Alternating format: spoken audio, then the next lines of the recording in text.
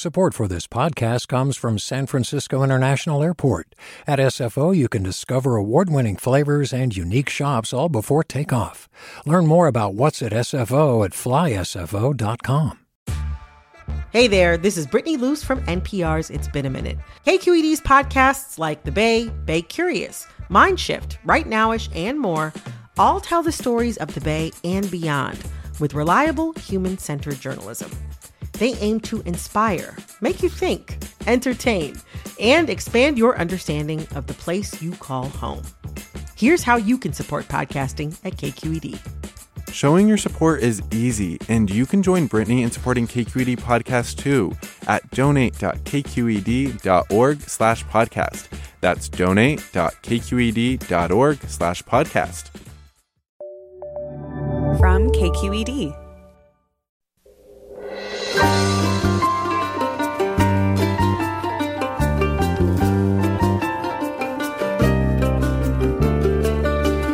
From KQED Public Radio in San Francisco, I'm Mina Kim. Coming up on Forum, we get the latest on the Creek Fire and other fires that erupted over Labor Day weekend. More than 2 million acres of California have already burned so far this year, and it's still early in the fire season. Then, hundreds of protesters gathered in Louisville Saturday during the Kentucky Derby to demand justice for Breonna Taylor, who was killed by police during a drug raid on her home in March. New York Times correspondent Rukmini Callimachi has uncovered new details about the raid and about Breonna Taylor's life through extensive interviews and reviews of documents and recordings. We'll learn more next on Forum.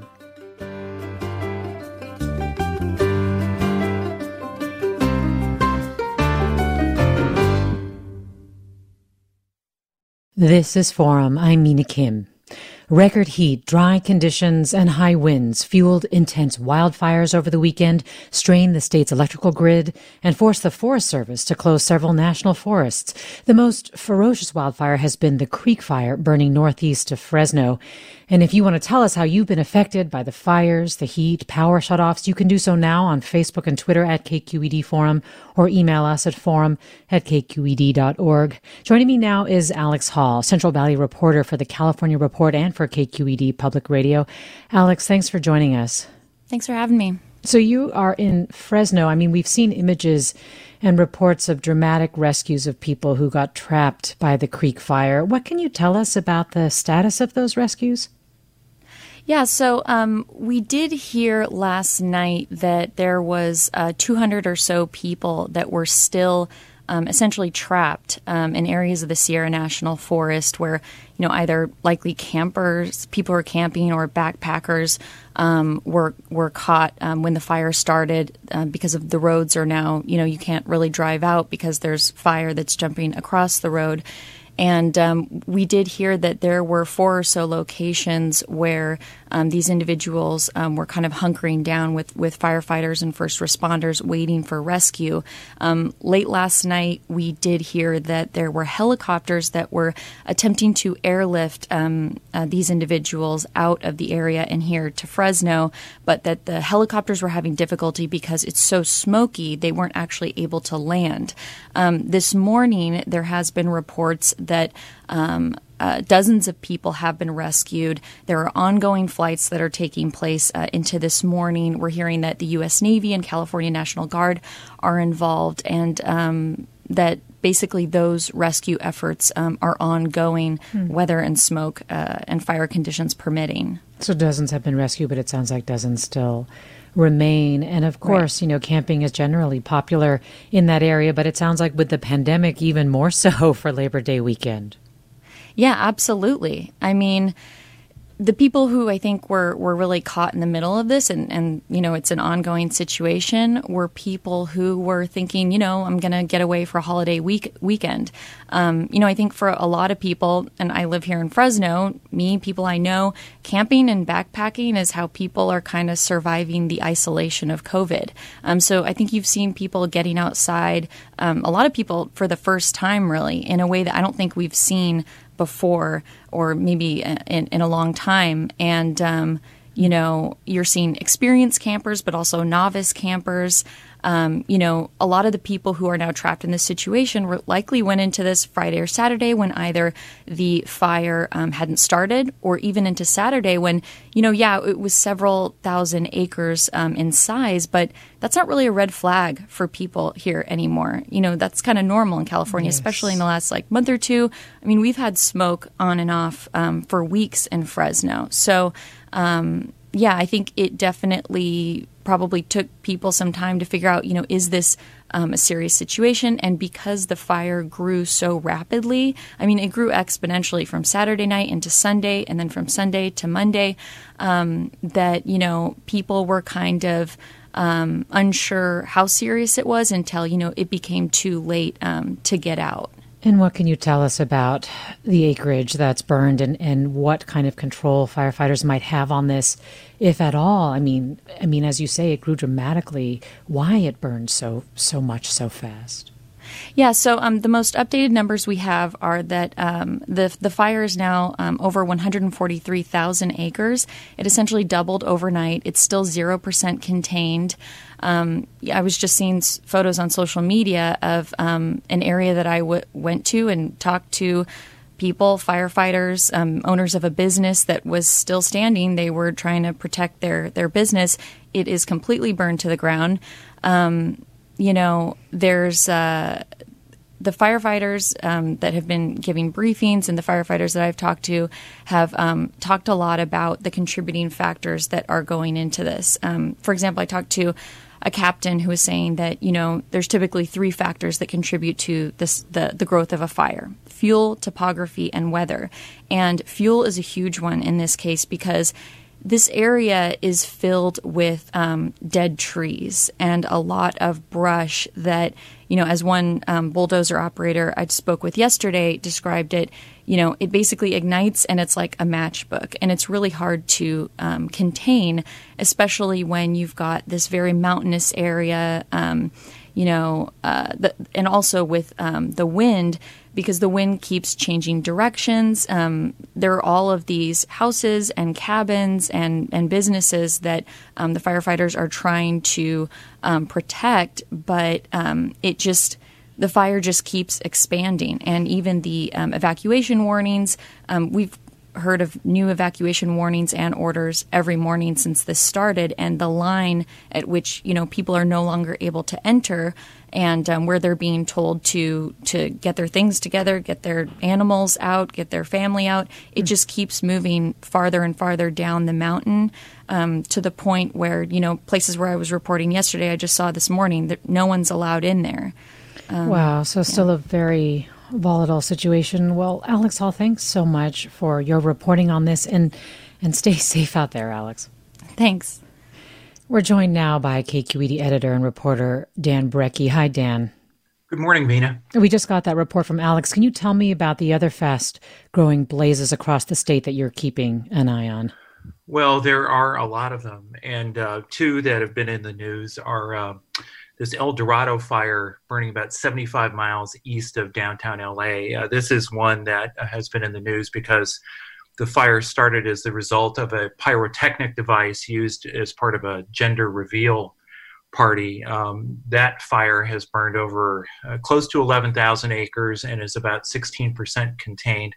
But there are a lot of evacuations there, and the real wild card in all of these fires, but especially the ones in Southern California, is that Santa Ana winds are expected to develop later today. And those will be very, very dangerous. And there's a real potential for very rapid fire spread. And then there's another fire burning east of downtown San Diego, 25 miles east of central San Diego, the Valley Fire, burning mostly in Cleveland National Forest. Again, very, very rapid growth. It's about 17 or 18,000 acres. That was as of last night, which is the latest numbers we have.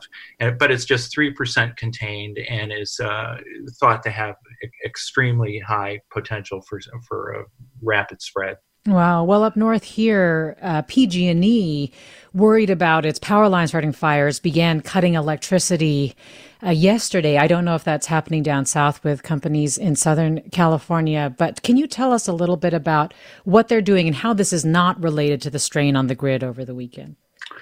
Well, this is a return to the public safety power shutoffs that the utilities started to use on a very wide basis 2 years ago in 2018. And then, of course, last year, 2019, PG&E used it, actually executed vast blackouts throughout its service territory. And this is basically based on the theory that in periods of high winds and extremely low humidity, like that are developing today, and with massive amounts of dry fuel available, you turn off power lines because in these kinds of conditions, there's a very high potential for those power lines to start a fire.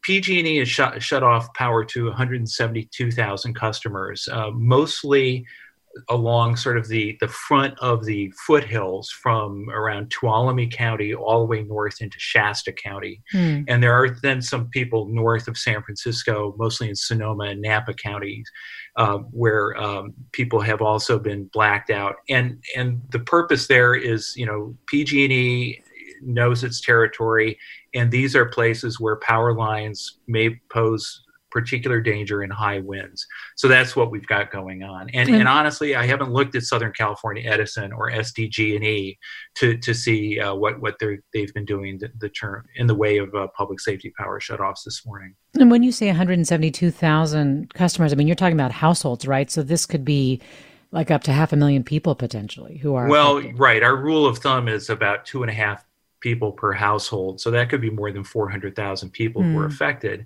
And one of the things that you have to realize is that if you're in coastal California, you're actually getting a break from this brutally hot weather today. But inland, and not that far inland, it's still going to be really hot. So there are people in some of these blacked out areas that have, are going to suffer through another long hot day, and they will not have air conditioning. And before I let you go, Dan, do tell us about just the heat that we experienced over this Labor Day weekend. And besides, we know the issues that it has caused, but I mean, these records were crazy in some places. They are crazy in some places. It's apocalyptic. A neighbor of mine used that. And I live in Berkeley, and, we didn't break triple digits here. But if you go down to Los Angeles, it was 121 in Woodland Hills, in the San Fernando Valley on Saturday. Oh, actually, I'm losing track of my days. It was Sunday. And 121. That's the hottest temperature ever recorded in Los Angeles County. Los Angeles County isn't a cool place in the interior. And so, yeah, that and then the extreme temperatures everywhere else, have put the power grid under strain, as you mentioned. And again, the utilities and the independent system operator that runs the grid have given consumers basically credit for conserving and avoiding rolling blackouts this weekend. In the meantime, too, the very unusual step that happened over the weekend was the U.S. Forest Service closed national forests, mainly in the southern half of the state. I mean, this is to avoid fire starts, but also maybe people out in the heat hiking and not realizing where they are or how dehydrated they've become. We just got 30 seconds, Dan. Yeah, it's. I think they're trying to do everything they can to avoid fire starts. I mean, people start the vast majority of fires. They're almost all human caused under normal circumstances. I mean, we've got lightning caused fires burning now, but that's what they're really worried about in doing that. Well, Dan, thanks so much for your reporting and for keeping an eye on all of this. Really appreciate it. Yeah, you're welcome. Dan Brekke, editor and reporter for KQED News. Earlier, we talked with Alex Hall, Central Valley reporter for the California Report and KQED Public Radio. Stay with us. We'll be talking about what we learned about Breonna Taylor after the break. I'm Mina Kim.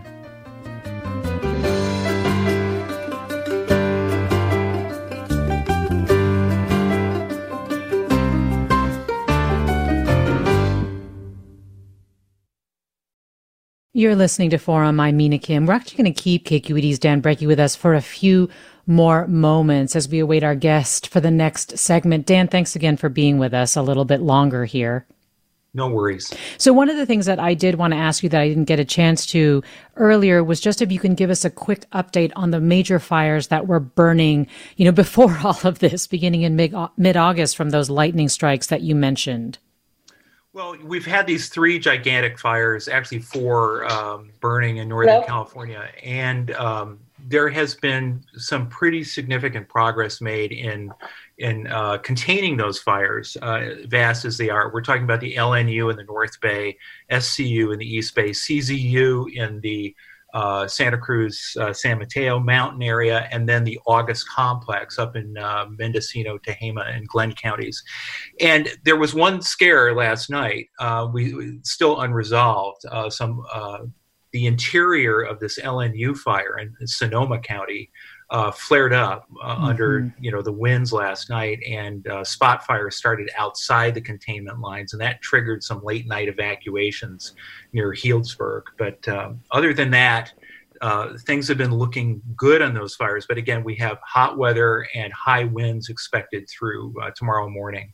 So everybody's on the edge of their seats there. Yes, still a lot to pay attention to, but glad you were able to give us some good news related to those other fires. Dan Brekke, editor and reporter for KQED News. Thanks. You're welcome. Support for Forum comes from San Francisco Opera. Set 10 years after a school shooting, the critically acclaimed opera Innocence takes us into a complex emotional journey where our understanding of innocence and guilt is constantly upended. Kaya Sariaho's ethereal score collapses the past into the present as a community of survivors grapple with how to move forward. Don't miss the highly anticipated American premiere of Innocence, June 1st through 21st. Learn more at sfopera.com. We've all got those parts of our house where the internet just won't go. Well, if you had wall-to-wall Wi-Fi from Xfinity, you could worry less about dead spots. Because with wall-to-wall Wi-Fi from Xfinity, you get fast speeds, reliable connection in every room, and power for all of your devices, even when everyone's online. That's wall-to-wall Wi-Fi only with Xfinity. Restrictions apply, not available in all areas. Actual speeds vary. All over the country, we need to improve reading in Wisconsin. Schools are changing the way they teach reading. I'm calling for a renewed focus on literacy. We have gotten this wrong in New York and all across the nation. And it's happening because of a podcast. I think your podcast has changed my life. And I'm going to share this podcast with everyone I meet. Sold a Story investigates how teaching kids to read went wrong. New episodes of Sold a Story are available now.